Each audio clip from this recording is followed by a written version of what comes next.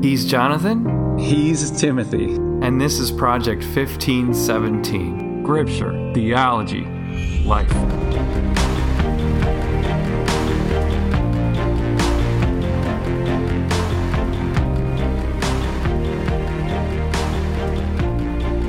Welcome to the Book of Jude. Why in the world are we talking Jude? Why in the world would you want to listen to a podcast on Jude? It's not a major book of the Bible. It's short. It's not well known. However, it's a perfect parallel with today's world. It's beautiful in every sense. It's intense and it's full of Christ. Time for the incredible journey. Join us today as we introduce you to the Book of Jude.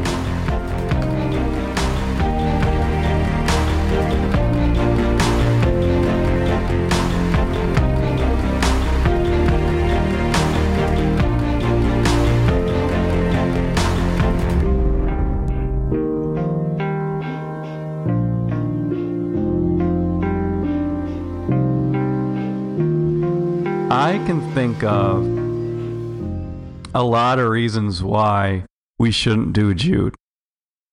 And I want to see if you can talk us into doing it. We're going to do it.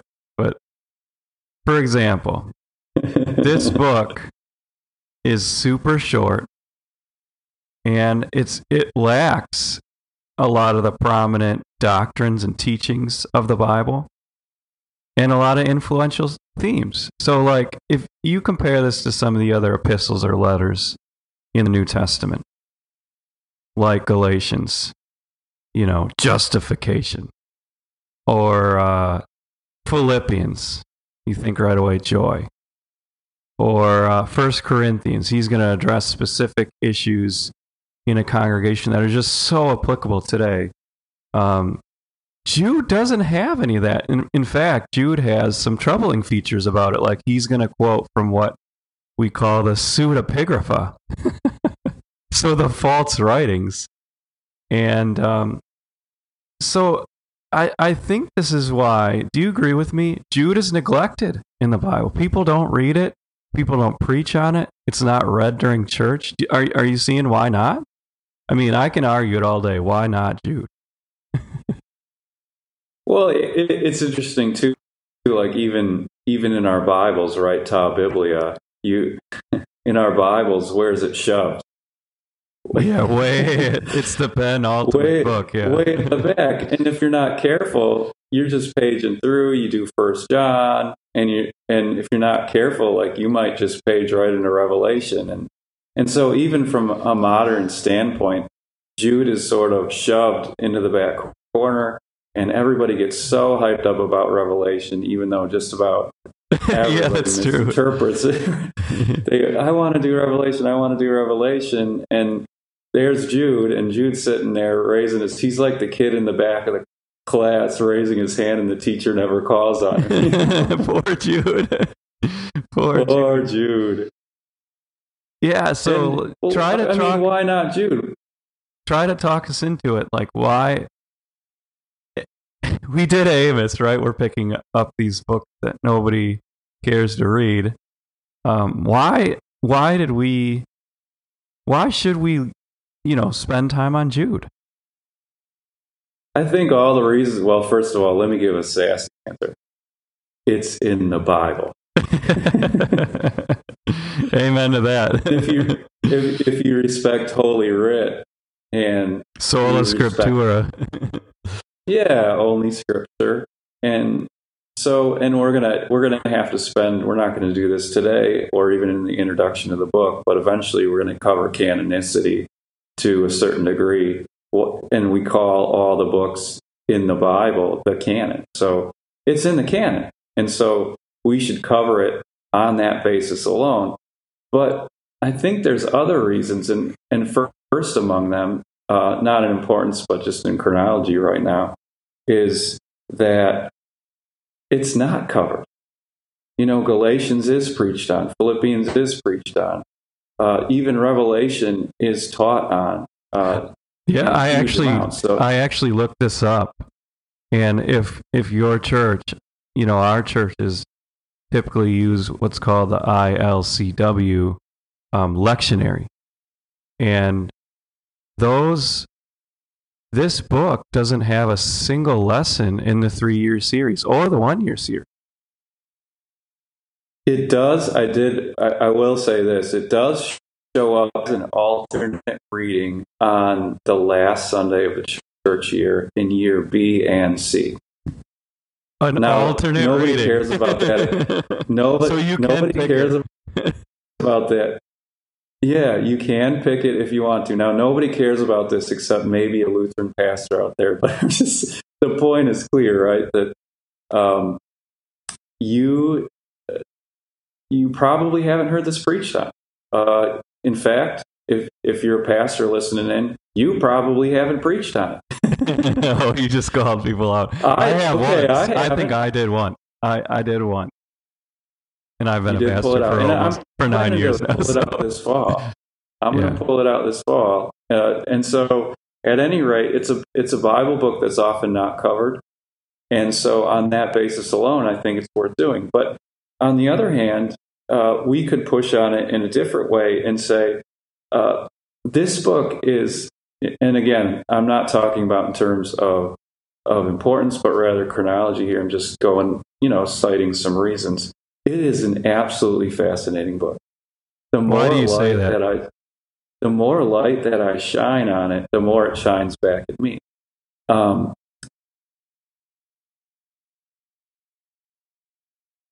are so many parallels that we can have between Jude and today. So, and in fact, I would say that the false teachings, and we're going to cover what those are and what they look like here in Jude, the false teachings and the false teachers are the same. They are absolutely the same. There's almost a perfect parallel between what's going on then and what's going on now. The difference, I would say, is that in the Christian world, in some cases, it's gone so far that people actually aren't fighting the false teachers anymore. They're not contending for the faith anymore. There's no Judes left. There's no Judes left. There's no Judes left. And so what I think is going to be really powerful and really important as we go through this book is actually, I'm going to call it, we're going to have to rebuild an understanding of the gospel, but then also rebuild an entire anthropology, or a way that people, or a way that mankind relates to God, especially in relationship to their body. Whoa, you're making me excited. I am excited. Here's another thing. Look, we have huge authority issues today, right? Mm-hmm. Huge authority. Who can tell me what to believe? I have my truth, you have your truth, blah, blah, blah. That whole thing. And we're going to get into it right away here in the first or second podcast. We're going to talk about somebody does have authority to actually bring a binding word into your life and tell you what's true and what's not. Well, it's not even so. I don't even think it's just in faith issues that we see these authority issues. It's everywhere. It's in our relationship with the government or in our families, and I see these sassy shirts, these sarcastic shirts and fashion statements. They're all over the country. I think they're at least in New York City here. Everybody wears these hats that say obey. But they actually mean the exact opposite, right? It means I'm not going to listen. I'm not going to listen to anything you say. I'm on my own. Yeah, so authority issues, I think, are really, really huge parallel here. The other thing that I think is going to be really, really fun, I mean, if you care about Scripture and you care about history in the Scriptures, and extra biblical stuff, like outside the Bible stuff, we are going to have a ton of fun. It's just fascinating stuff. We're going to look at what I would call so much intertextuality, or so much interconnectedness between Jude and other parts, especially of the Old Testament. So you're going to find that through the book of Jude, you're going to be able to build out so much Old Testament history. We're going to talk about Egypt. We're going to talk about Sodom and Gomorrah. We're going to talk about the Archangel Michael. How cool is that? We're going to even talk about the body of Moses. Yeah. We're going to Enoch, Korah, Balaam. I mean, come on. Yeah, this is Exodus. Gonna be fun. You're right. This is like a Sunday school lesson almost. Like if you didn't go to Sunday school, you gotta.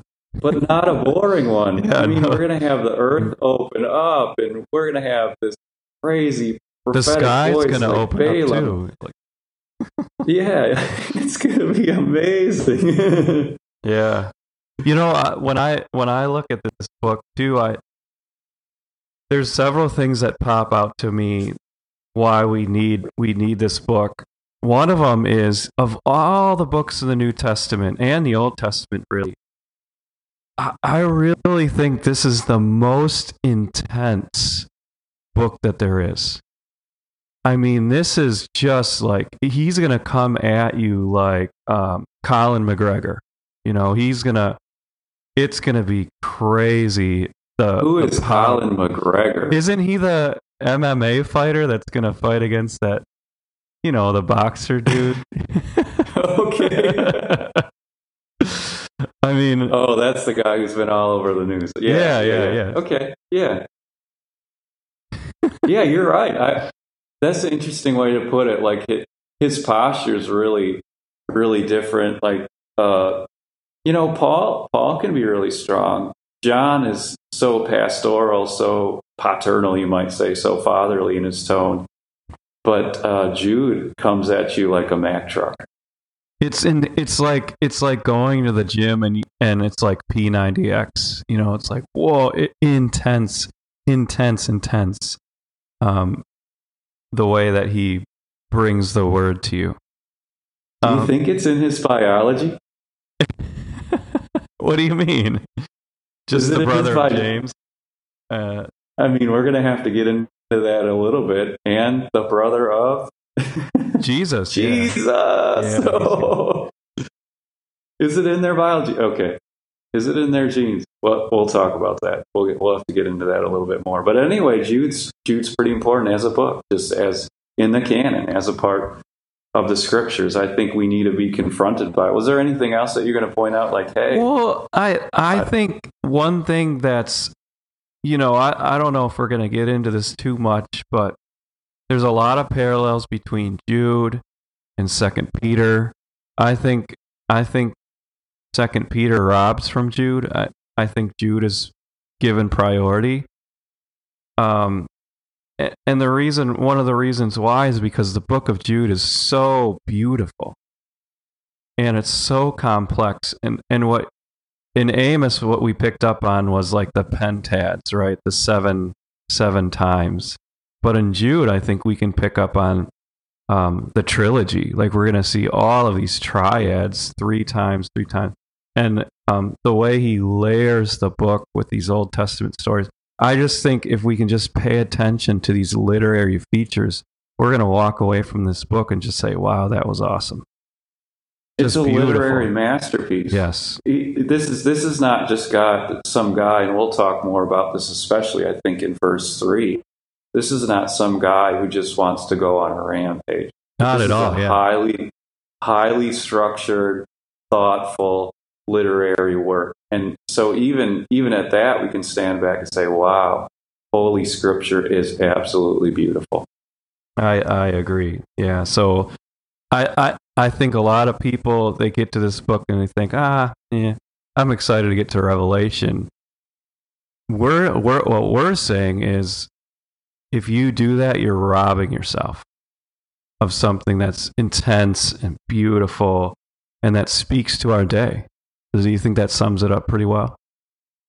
Yeah, and maybe to close up this introductory thought, to why Jude? Why should you pay attention? Why should you come back for more? And the answer is, for me, a lot of the same answer of why I loved Amos. It was again restoring the roar. This is going to be an incredible confrontation for our souls, for all of us. And at the end of it, you're going to find yourself knowing your Christ, knowing His grace, and fighting sin in brand new ways.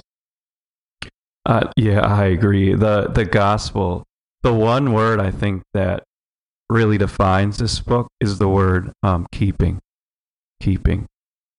And the way Jude frames the book is that first and foremost, it is Jesus keeping us. And that's how he ends the book too. Actually, Jesus is going to keep you in this faith. But it's not just that. It's just from there, it's the keeping of the faith and contending for that. Ooh, we're going to have to talk about why that's such an objective sense there. Ooh, that'll be fun. I think that'll be a lot of fun. So there you have it. This is why we do Project 1517. So all of us, we can, as we comment through the book, just be confronted by the Word of God and let the Spirit of God just light us up with what he wants to do with us.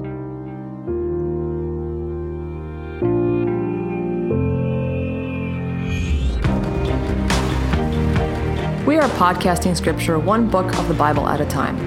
For more information, visit www.project1517.com or our Facebook page. We do invite you to support this ministry by sharing this podcast with family and friends, and by giving us a good review on iTunes. You can also help with the costs of its production by giving a gift on our website. This is Project 1517. Scripture, Theology, Life.